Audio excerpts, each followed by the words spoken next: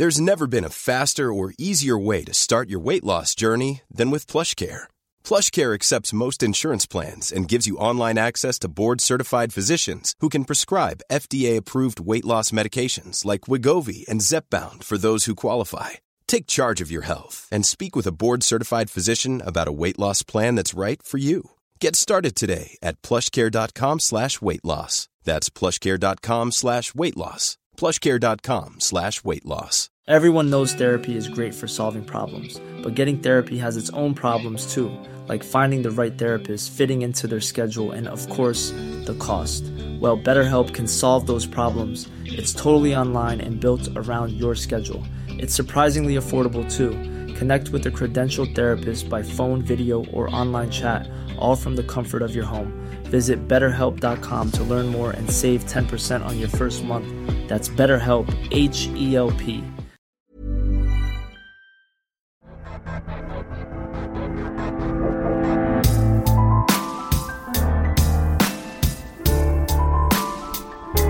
Hello. Hello. It's time for our final bit of Boko. Barely. Not barely Boko in terms of the co. It's fully co, but only slightly bo, just because we've got a regular co coming tomorrow. Yeah. So by the time you hear this, it's quite possible that you will have already seen the finale. Yeah, I think most of our listeners are not waiting longer than Monday evening to watch. However, there's a very good reason this is so late. Oh my God. Do you want to tell them why? Well, I mean, they know why, you know. We don't need to go bragging about our BFI event, about me meeting Jesse Armstrong in person last night, about the fact that when we walked out of the BFI, the sun had risen hours ago, and then we had to come home and fall asleep at like 6 a.m. But people are saying, what? So you slept until the evening? No, we also did something this afternoon. Oh my God. This is even bigger, I think, for us. We got to sit today. We weren't out in our loft. We left our house, which is very big for us. We took a taxi to a podcast studio. And would you like to know who joined us? Jesse Armstrong. In a room, podcasting with a J-Dog. We talked to him for 2 hours. Very generous with his time. He kept trying to leave. I had to physically assault him to keep him staying. But there was so much to cover because we had to do episode specific. We then had to try to be very, very funny and adorable. And then I, of course, had to Dear Jesse, Dear Jesse.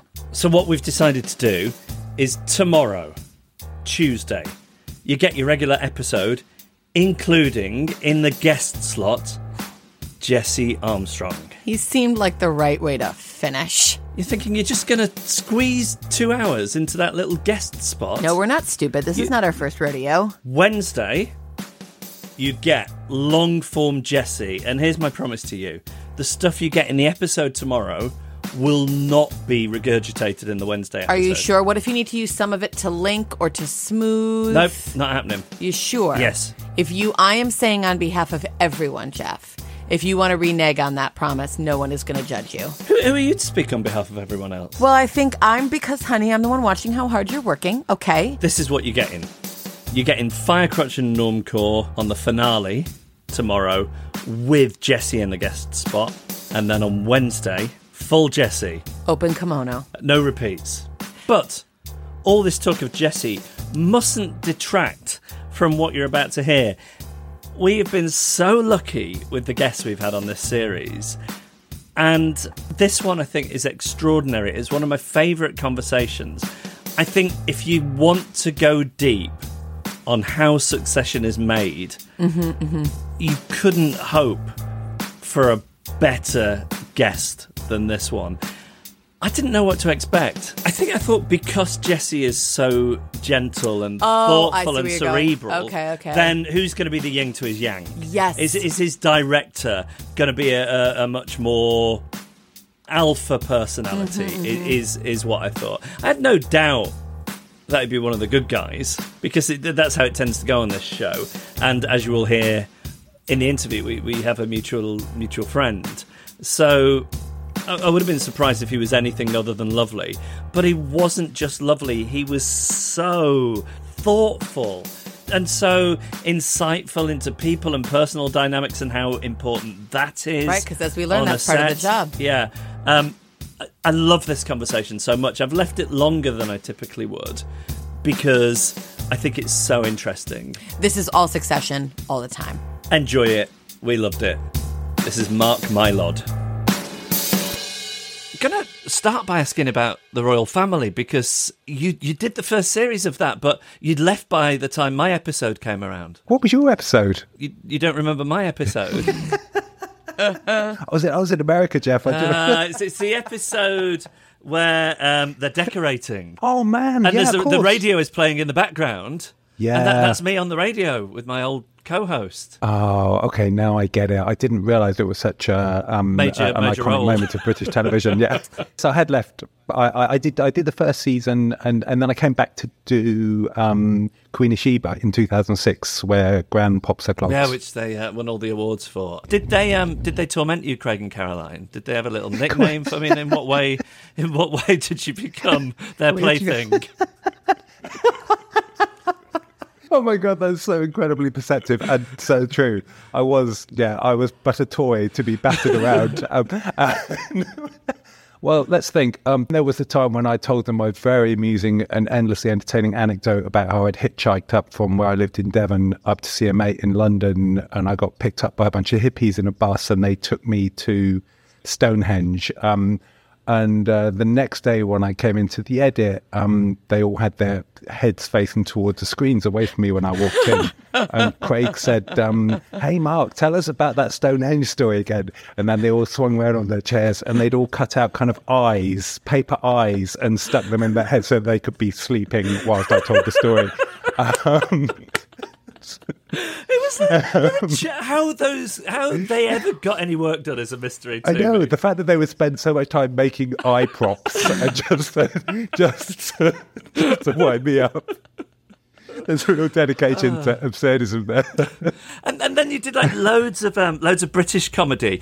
I wondered, did you cross paths with Jesse Armstrong at all in that time? No, it's odd, isn't it? Yeah. I never met him. He was on a kind of different strata. They were doing the clever stuff, the Armandos and Jesse's were doing kind of satire, and whilst we were doing slow motion dick jokes. So we never really crossed paths. They did actually, as I recall, and they did actually call me up about doing the pilot of Peep Show, which I couldn't. That's how I remember it as well. That's probably a complete lie. And I remember reading the script and thinking it was just the most fantastically bold idea. It just that kind of first person point of view thing, and loving it, but not being able to do it probably because of the royal family or something. But that was the closest we ever got to working together up until... I actually looked it up the other day because I was going back through my calendar for something else, and I saw back in May 2017, Call Jesse Armstrong. That was the first time we spoke, 6 years ago. What was his pitch? And his pitch, I think it was the other way around. I think it might have been me because pitching. You're the Hollywood guy by this stage. You've done Game of Thrones, you've done Entourage, you've done The Affair, you've done films, right? Okay. Yeah, I'd already seen the pilot and just loved it. I absolutely loved it. I thought it was just the boldest, just in that kind of thing where you think, oh, that's the zeitgeist. That is, and the fact that it was so bold that it really didn't give a damn if you just hated everybody. There was no redeeming qualities to any of the characters. I thought that was so bold. And there was this bombastic pulse to it. It just felt like Trump's America to me. It really did. So I'd gone and met with a couple of the producers, Frank Rich, and to do one episode just directing, because I'd done 3 years of Game of Thrones, and I was desperately looking for something great that I could do in New York, so I could actually see my wife and children occasionally. It started off, they liked me and they offered me one episode, and then had a conversation with Jesse, as I said, and then the next thing I know, would you like to be, producer director, which is a role I'd previously done on Shameless and Entourage, and was kind of more like the way that British directors work in television, I think, which is where you're kind of across everything. So when you came in, the first episode you ever directed was the second episode. Is that right? And that's so right. and Adam McKay did the pilot. So then when you come in on episode 2, how much does it feel like he's sort of laid out a template that you have to follow versus it's a clean slate for how you approach it as a director? Yeah, it was odd. So that it was very much this blueprint had been laid down by Adam, luckily, a brilliant blueprint. So, but yeah, you come in as the next director up, and you are kind of obliged to follow that, which is what I was very happy to do because I thought the quality of the work was great. It is odd, having trying to couch this in a way where I don't sound like a complete knob, but if there's an element of frustration, not really frustration, but a slight sense of being a drone in that I didn't cast it, and and it's not my baby completely. You're kind of hitching your wagon to another director's blueprint, all of which I was happy to kind of sit on, just put my ego to bed a little bit and just get on with doing really good work because the writing was so exquisite. And I like to think that I sleep at night because I tell myself that over the years, that kind of incremental life that a show takes on just becomes the kind of sum of those players to a certain extent. But and that's not to undercut Adam's contribution, of course, because it really was a brilliant punt. If you look at if you go back and look at episode 1, it's not a million miles from where we are, at the end of 4 seasons later. So it just shows the strength of the pilot. So you've been saddled with a shitty cast that you would never have employed. Many of whom we have spoken to over the last few weeks. And I think that I've got a good nose for smelling when actors are just trotting out the platitudes and the lovey stuff and when it's genuine. And I think the genuine thing that we're getting from people is that there's something about the way the production of this show is set up beyond the writing, because we've just set that to one side, that just feels different and gets different performances and different results from people. We can tell you what other people have said that is, but I'm interested to know what you think is in the secret sauce that makes it different. I mean, I know you said put the writing aside, but it's impossible to start that, or my opinion, without saying that whatever kind of method of working we've evolved only works because the writing is so brilliant. We have spent a lot of time praising those writers, though. Yeah, I know. We have to stop now. It's like we've gotten too exhausting, I think, talking about how good the writing is. We need like a controversial... Writers are the real stars of the show. No, we get said enough of that. Need a controversial hot take where someone's like, these people are overrated. I just want to know I'm into Ozark. I'm into Severance. Something else, man. We just want to know that, like the rest of it, though, from your perspective. Yeah. Does it feel that different to you? Yeah, it does. In that the whole starting position, I don't know, it's complex, but I'm trying to be reductive about it so it's not too boring. Normally, when you've got the script and you've got your cast and you've got the location, it normally works like this. The director says, okay, maybe you come in through that door and you walk to that. Can you hit a mark around here? And then so that we can track in on a dolly and land, bam, and then rack the focus through to that person who's now moved to position B just behind you. And then by the end of the scene, you're going to walk out there. So that will be, that's a scene. Okay. Or you can do it the Succession way where I'll, or whoever's directing, will say to the actors, okay, can you walk into this room? Okay, let's go for a take. And that's what we do, in effect. We just, it's all based on a philosophy of trying to create as much authenticity, spontaneity as we possibly can, to be as immersive in the scene, in the moment for the actors as we possibly can, and to cumulatively, through that organic camera operator reaction to a moment, as if it's, as it often is, the very first time they've seen it, and then by extension using the rhythm of the edit to create a sense of just the audience and the storytellers just barely hanging on by their fingernails and barely keeping up with events. And that, I hope, builds tension, and by extension helps the comedy offset to that. It gives it a pulse and a narrative drive, and it feels compelling because of that particular and very specific grammar. And I suppose perhaps most importantly, I think, and I hope, and I think the cast would in general back this up. So that sense of crediting the artistry of that particular cast and their intelligence, it frees them up.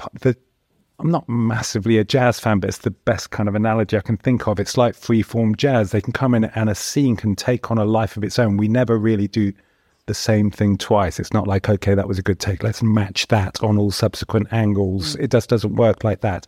We explore the scene and it goes its own way in every take. And I've kind of worked out a way of changing the shots or the different kind of, or the specifics of it so that I know I can kind of cut it all together, which is a benefit of having been doing it for a million years, I suppose, that I've kind of got the craft now to be able to stick that together and know what I need. And in terms of the soft skill side of your job, so you just sort of described in detail this one piece of it. But am I right as a layperson in thinking it's also sort of like you're managing an actor having a bad day? So if you've got someone, no names, but maybe Iverson. It could be Iverson. Iverson has a meltdown. Having a bad day. But whoever it might be, and you're sort of like, okay, I'm not getting what I need. Mm-hmm. Is it your job? I think it is your job to figure out, how you get out of an actor what you want from them and how you go about that. It's yes, it is my job. Everything to do with translating the script onto the film stock and. That's all my job. Luckily, I have a very clever team to help with that. In terms of talking with actors, case by case, it really is. If it's with the main cast, it tends to be tonal discussions where the emphasis, kind of musical discussion. Where's the emphasis? Where's the break? Is this more allegretto or whatever? It tends to be. Tonal nuance. If it's a less experienced or a guest actor or something, sometimes it's more helping them and easing them into our way of working. Say I've just done a bad take. How do you diplomatically tell me? It's straight to physical violence, really. Do you say, around, that was great, we just had a problem with the sound, let's do it again? If it's a kid and I think that and I can feel they're really nervous, yes, I will lie through my teeth. But you're not treating the grown-ups like children? You're not infantilizing the actors? That's a very unique approach I think you're taking there. If you're, I do tend to love them to death. Because I have this odd, probably there's a psychiatric disorder to it where I associate the actors and their characters so closely they become indistinguishable, and I become. And I just become incredibly protective, overprotective probably of them, and I wish to protect them, and it kind of breaks my heart on a certain level that I'm unable to in Succession. But that's also what I find so compelling about working on the show. It's trying to control and being unable to control because of the central tragedy to the show, which is how stuck these characters are. How comfortable are you with an adult temper tantrum on set? Like, how do you? You mean throwing one? No. If you've got that once in a while, if you've got an actor someone's who hungry, they're hungry, goes 10 out of 10, how much are you like, all right, this is my job, and I got, versus like very uncomfortable with the direct expression of emotion?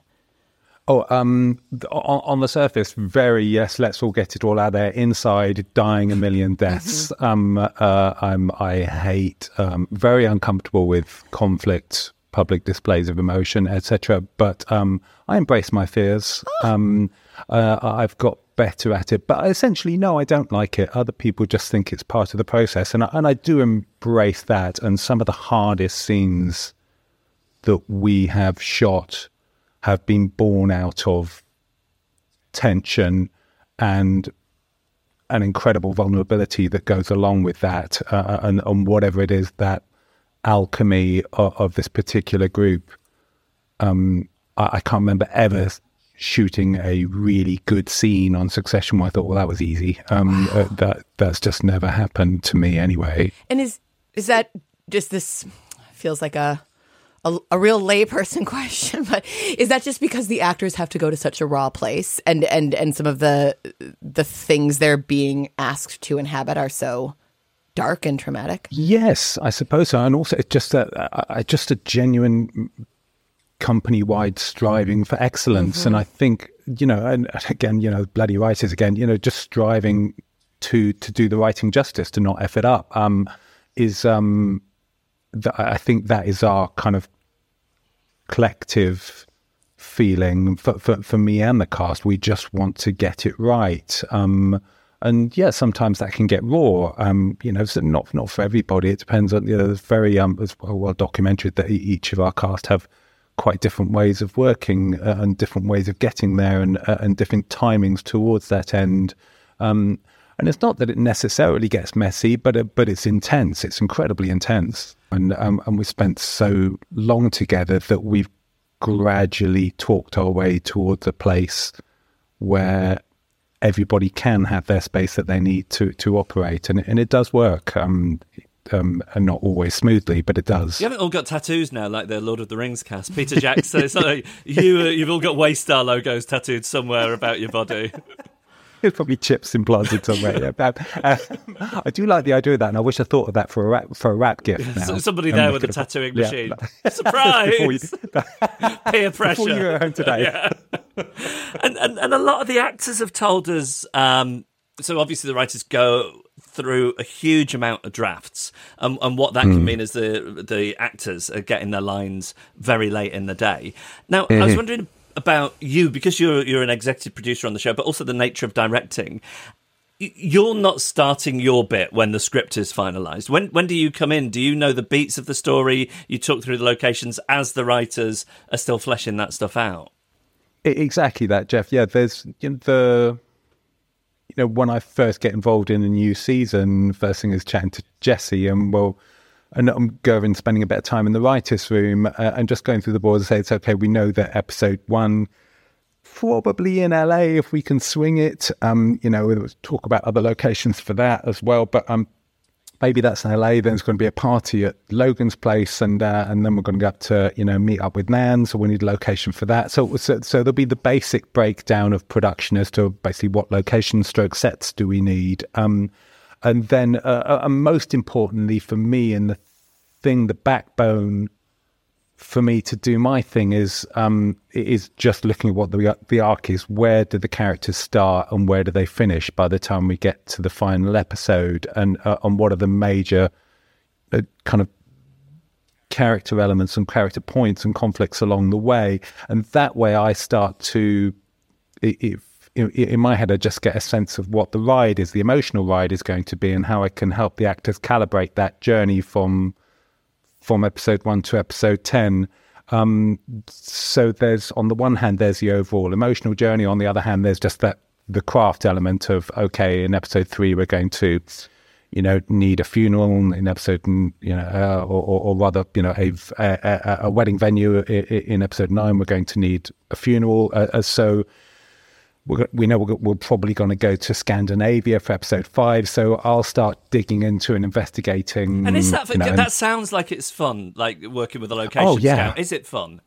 Yeah, it's fantastic. Particularly on Succession. Obviously, I've lived in New York a long time, but the access that the show has granted to locations that, not personally being a billionaire, that are getting into places that I would otherwise never have seen and experienced, and meeting people associated with those worlds. So it's incredibly... What's your favourite of those places that you've been behind? The whole Italy experience in season 3 was crazy great. I'd never been or explored Tuscany, so just digging into Italy and up in Lake Como and was incredible. Croatia, the whole experience of how do we film on a 100-meter, 300-foot, huge yacht for a week. Do you worry about damaging scuffing the yacht with it? I mean, you're insured. Yeah. But I mean, this is like £150 million yacht or whatever it is. I know, yeah. Luckily, by the time I'm directing, I'm thinking that there are other producers who are to do with logistics and finance who can worry about that, as I won't worry so much about scuffing by the time we're shooting. But yeah, there is that sense of, rarefied world that you get into, which is, just endlessly fascinating. You don't want to make an enemy of an oligarch. Well, you really don't. Yes. What's so interesting to me that slipping polonium into your drinks. We did actually do a big kind of research. There was a load of boats that I wanted to shoot on that, with the help of our kind of lawyers and the team of HBO, once we dug into them, but we thought, no, can't rent that one.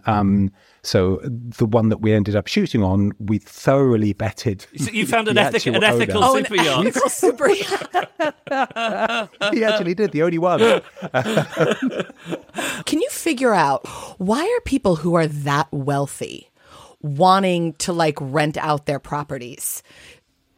If you have a yacht, you don't need more money. So why let a bunch of people on your property? I think a combination of two things. Sometimes people like the idea of expressing their wealth, sharing it, being seen. I think more often than not, the reason people are wealthy a lot of the time is because they have a particular philosophy and relationship with money where they think, I've got that much, but that will give me a bit more.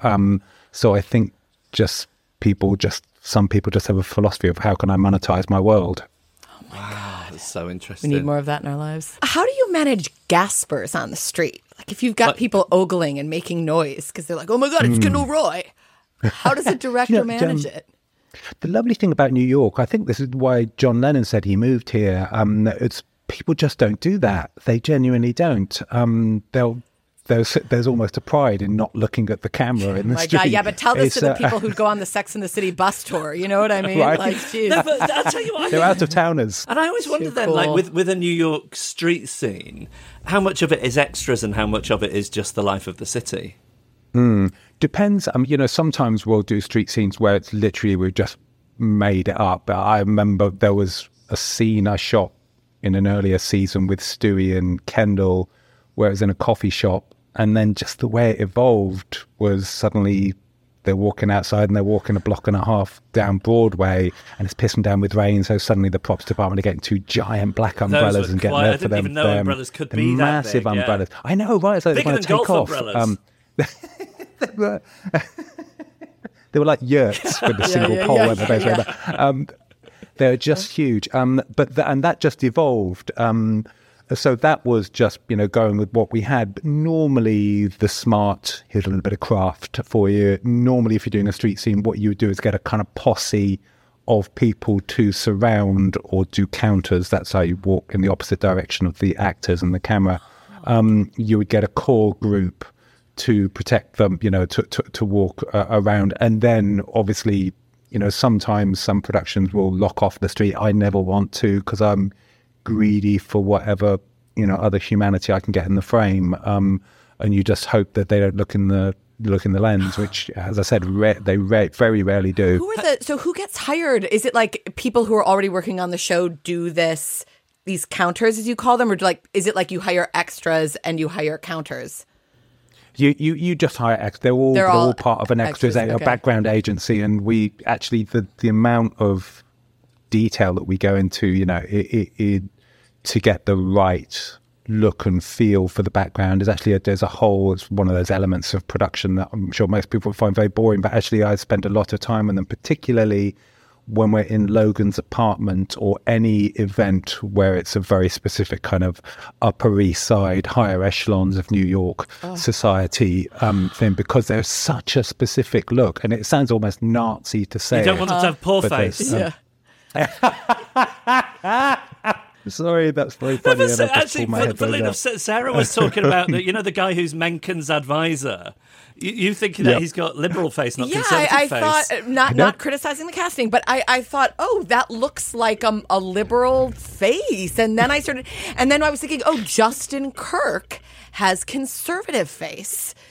And Justin Kirk does have conservative face, it's doesn't an interesting he? thing, and also so interesting just from the background artist perspective. So you're employing yourself, at least in part, as a background artist, which is wonderful. But I imagine you can't bring a huge amount of ego to that job. So by default, you can't have a lot of ego. But at the same time, you look rich enough somehow to be hanging out in to have a director go, no, you look rich to me. What a strange coming together of factors about a person. It is. It's one of life's great contradictions, isn't it? Yeah. So, Have you Hitchcocked at all? Is there a frame of Succession where we can see you? Absolutely not. No, never. No, not my thing. The one time I did that, I think that I can ever remember, was on a Fast Show sketch, where this comedy sketch show I made back in the late 90s, and they do these little quick sketches, and I was one where I was called Stupid Bloke, and I was sat in a subway holding a sign that said Stupid Bloke, and that was my one contribution. Then about, I don't know, maybe maybe 18 years later, I joined Game of Thrones, and for my first episode I had to go shooting over to Croatia to Dubrovnik to meet with all the heads of department, all the crew on what's called a tech scout, big gathering of people, and I had to kind of meet them up on the old walls of the city to tell them what my creative vision was for this big battle, which I hadn't a clue at that stage, and I was so terrified. I'd never done anything of that scale before, and I really wanted to make a great, big impression, and I walked up the steps and met up, and all the crew were there, and I walked and said, "Hi, I'm Mark," and one of the guys at the back went, "Stupid bloke!" You are kidding me. Star-spotted. Wow. Yeah. That was my, okay, never do that again. Oh, I hope they bring it back. I hope it brings the Stupid Bloke back.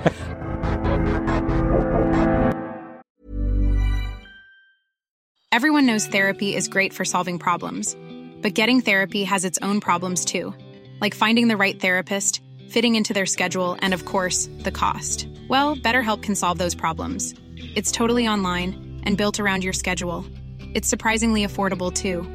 Connect with a credentialed therapist by phone, video, or online chat, all from the comfort of your home. Visit BetterHelp.com to learn more and save 10% on your first month. That's BetterHelp, H-E-L-P. I'm Sandra, and I'm just the professional your small business was looking for. But you didn't hire me because you didn't use LinkedIn Jobs. LinkedIn has professionals you can't find anywhere else, including those who aren't actively looking for a new job, but might be open to the perfect role, like me. In a given month, over 70% of LinkedIn users don't visit other leading job sites. So if you're not looking on LinkedIn, you'll miss out on great candidates like Sandra. Start hiring professionals like a professional. Post your free job on linkedin.com/people today. Burrow's furniture is built for the way you live.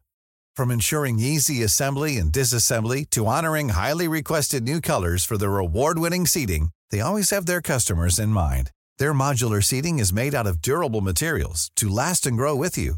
And with Burrow, you always get fast, free shipping. Get up to 60% off during Burrow's Memorial Day sale at burrow.com/ACAST. That's burrow.com/ACAST. burrow.com/ACAST.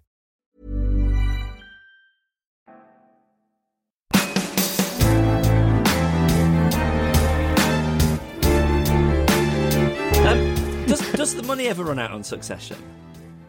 Yes, Yes, it does. It's inconceivable because of the world it's in. You think, this show must be more expensive than anything else. But surely you're not talking about a Game of Thrones budget.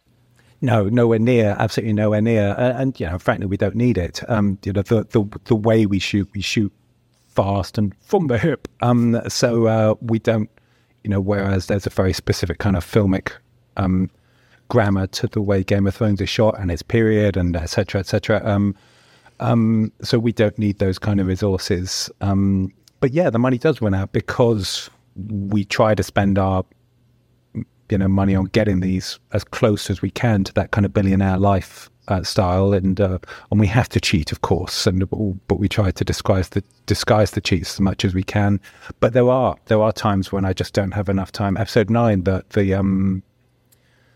the episode which is Logan's funeral, was absolutely massive on the page, and there was the actual funeral itself, which was 900 people in a church for a couple of days, and I had to shoot it so fast. But there was also all the kind of street protest element to it as well, yes.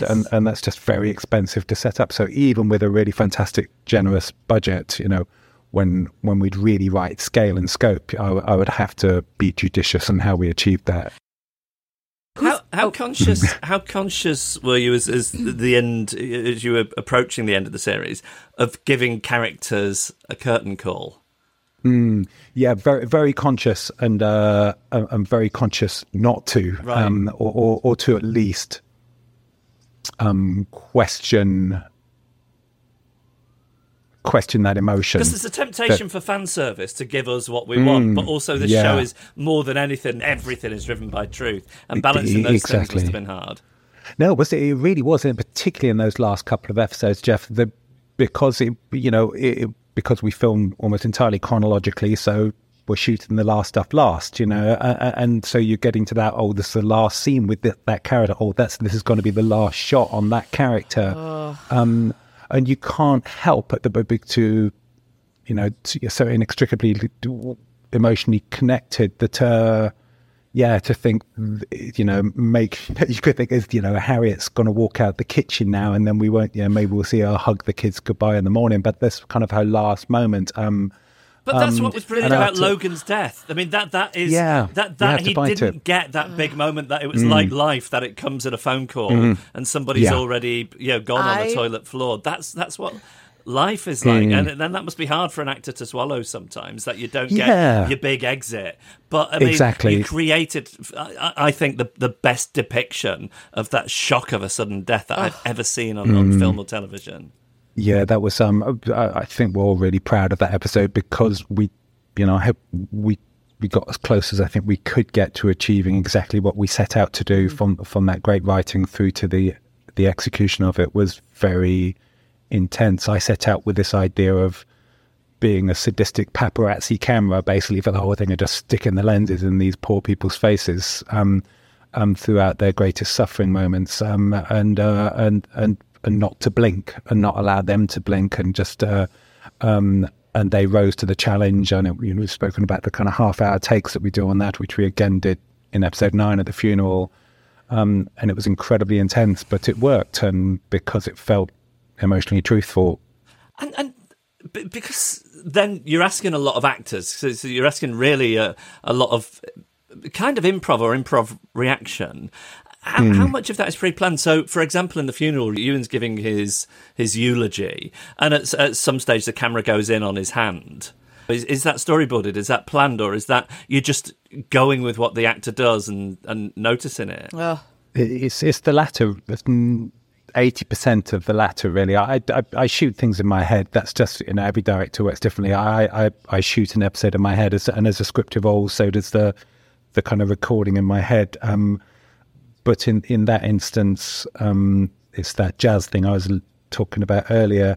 So whilst that's happening, I've got 4 monitors set up back in the kind of back room of the church, and I've got a microphone so I can talk to all the camera operators, along with Patrick, the director of photography I work with, and we're basically talking to the operators. And if we're not talking to the operators, they're just going with their own instinct anyway, which is one of their huge and kind of unsung heroes of the show. So we're always looking for that, and we're always talking about what we're looking for, and that we're always looking for frailty, for vulnerability, for anything that will illuminate and expand the moment, really. So in that case, in that particular thing of looking down at that little tilt down on Jamie's hand, that was specifically, I think, something that Gregor, the camera operator, just found, and that happens a lot because he's so damn clever. I am very disoriented to know that James Cromwell is a Jamie. Yeah, That's a Jamie. Jamie's usually younger. I'm picturing like a little young guy, like a little 50 is the cutoff point for a not Jamie. James Cromwell, but you've worked with That's him incredibly ageist if you're. I think that might be true. Yeah. Yep. When Lucy was talking to us the other week, she described Matthew McFadden as the gentleman actor, and Brilliant. I wondered if, 'cause here we are at on the eve of the end. We haven't got time to do everyone, so we'll just stick to the people on the poster. But if we just name some of those main players, and you give us just the first thought that pops into your head, that just will contextualise what they bring as an actor from your point of view. All right, we'll be back and forth here. All right, Kieran. A liar. He turns up at set as if he hasn't done a jot of work, as if he's a completely blank slate, and yet will then come out with stuff that I can only imagine has come from the most extraordinarily intense and thorough prep. I also happen to love him to bits, which is why I can be so rude about him. Right. Alan. Beautiful. A really beautiful soul, genuinely. I don't mean to be all Californian about that, but a truly beautiful soul. It's one of the loveliest humans I've ever met in my life, endlessly generous. Yeah, a genuinely beautiful soul. Sarah. Genius. And again, the results, I mean, so self-contained. He's very similar to Kieran in that just ready to go, just locked and loaded. A young Meryl Streep to me with Sarah. That killer performance in episode 3 where she gets on the phone and is speaking into the ear of Logan, Daddy, don't leave. I'm paraphrasing. That was on a first take. I'd literally just let her walk into the room and then followed her with the camera, and she killed us. She absolutely killed us. Jessie and I had tears rolling down our faces watching it on the monitors, and I call cut, and she goes, "Okay, great," and switched straight out of it again. Has anyone done Wordle yet? It's just incredible, her ability to drop so deep into a character in a moment and then switch straight out again, like the proverbial switching on a light. Incredible. Nicholas Braun. Fantastically thorough, ambitious, focused, in the guise of a big doofus, a lovely lie again. It seems like a lovely doofus, but a really, really smart player. Jeremy. Intense, again, a liar. You see this incredible intensity at work, and he's had his fair share of the press on that. But when, what was it, season 2, we'd shot everything in Croatia. We came back to New York to shoot the press conference where he outs his dad. And I think the very last scene we had to do was one simple driving shot just to get him in and actually getting out the car. I don't think he'd even made the final cut to go into that building for the press conference. And I called cut, we checked the gate, and that was a season wrap for Jeremy. And it was like, honestly, you could almost literally see the weight off his shoulder, and this lightness returns, this colour returns to his cheeks, this light comes into his eyes, and it's absolutely extraordinary. I wish I could bottle it or film it so you could see when he takes that weight off, takes that armour off, takes that, then this lovely, easy, fun Jeremy returns. The real Jeremy comes out again, and you haven't seen it for months, and then there it is. There he is. Amazing. Wow. Matthew, and you're not allowed to say gentleman actor. Yeah. A gentleman actor. A dedicated artist, the zero ego, extraordinary. The Jessie and I joked about in the earlier seasons because we would, believe it or not, occasionally give quite bad notes. And Matthew would always go, yep, and would explore that and somehow make lemonade out of it, no matter how piss poor our ideas had been. He's just an absolute consummate artist, of absolutely dedicated to finding the truth in any moment, which as they all are. But I think almost to the point I feel bad because he's kind of so low maintenance that I often feel that I'm giving him a disservice because, squeaky wheel gets the oil or whatever that expression is. He's the opposite of that. He is a very quiet wheel who achieves excellence. That was a great saying that you just coined there, a quiet wheel that attains excellence. I think in this show, Matthew McFadden has proven himself to be one of the greatest comedic actors of all time. Yes. I mean, it's so true, isn't it, Sarah? I mean, funniness of it. I could not believe watching the pilot, and, you know, I'd last seen him play Mr. Darcy in that lovely version of Pride and Prejudice. I could not believe it. I thought it was the bold Francine Mazer, another unheralded hero of Succession, the casting director. She literally is one of the best casting directors in the world, but how the heck she knew that Matthew McFadden could be wet your pants funny is just brilliant. Brian Cox. Oh, gosh. He's been dead so long now, I forgot about him. Yeah. Oh, yeah, he died ages ago. That guy. Brian Cox, number one on the call sheet. I say that as that's a kind of title for every actor on a call sheet has a number. And the number one on the call sheet is kind of the lead actor. So you can take it literally like that. But Brian would play more like the captain of a sports team, or he would advocate for and look after the cast, and be that number one on the call sheet if people were if, you know, somebody was getting called too early in the morning and so they were in makeup at 4 a.m. and then they weren't used until 10 a.m. Like a he would come and talk. Yeah. Yes, exactly. But also like a dad, funnily enough, he would advocate and look after the cast. He'd complain, come up to production and say, hey, this person is so and so, you know, sat around on their ass for 10 minutes, for 2 hours or whatever. He was the dad. He was the dad of the cast and the dad of the production, which is which is why when he left, essentially after episode 3, there was this gaping hole in the show, which we, on a personal level, we missed him, and on a creative level, made us all deeply, deeply insecure. You know, how can we possibly go on without him? Well, it's an extraordinary thing you've done. I know sometimes when you're very close to something and it's eaten a lot of your life, it's difficult to see it how other people see it, but it's just an amazing thing to have done. And of course, we haven't seen the finale yet. We don't want any spoilers, but what is your hope in terms of a feeling? I hope that people will feel that we earned it. I think the one truth I can find about it at this stage is that I don't feel that we could have tried any harder to do it justice. We worked so hard, we really did. So even if people didn't like it, I'd still, with my hand on my heart, thought, well, we really, really did our best. Well, we look forward to it. We're out of time, unfortunately. I was going to ask you about your Stonehenge story, but... It's too good. Mark, you've been so generous with us. It was such a pleasure to get to speak with you. Thank you so much for making the time for us. Likewise, guys. Thanks for inviting me. It was really lovely to talk to you, and I hope you like the... I hope you like the finale. Oh, we'll be on Reddit if we don't. Yeah. Okay, good. You'll hear about it if we're disappointed.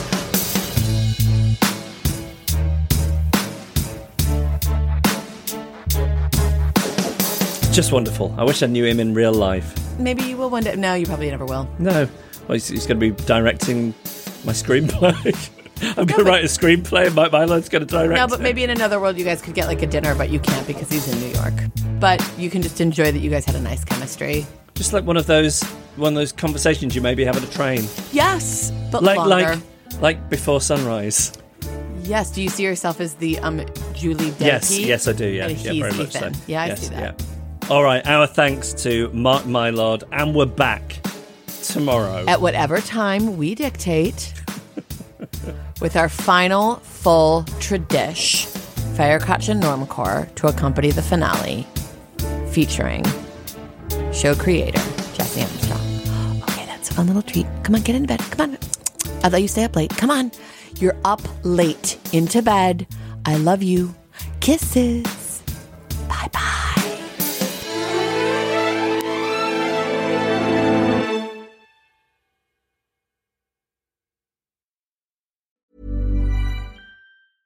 Small details are big surfaces. Tight corners are odd shapes. Flat, rounded, textured, or tall. Whatever your next project, there's a spray paint pattern that's just right.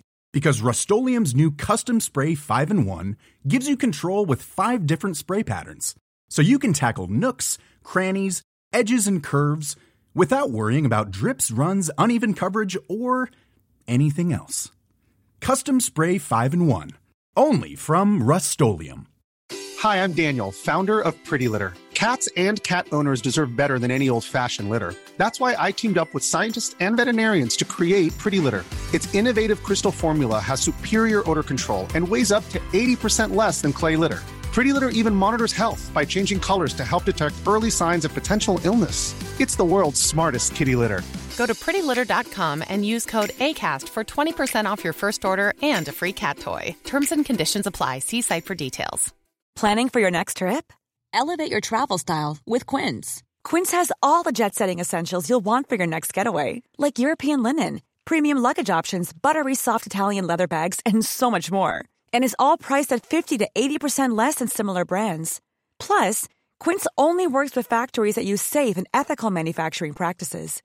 Pack your bags with high-quality essentials you'll be wearing for vacations to come with Quince. Go to quince.com/pack for free shipping and 365-day returns.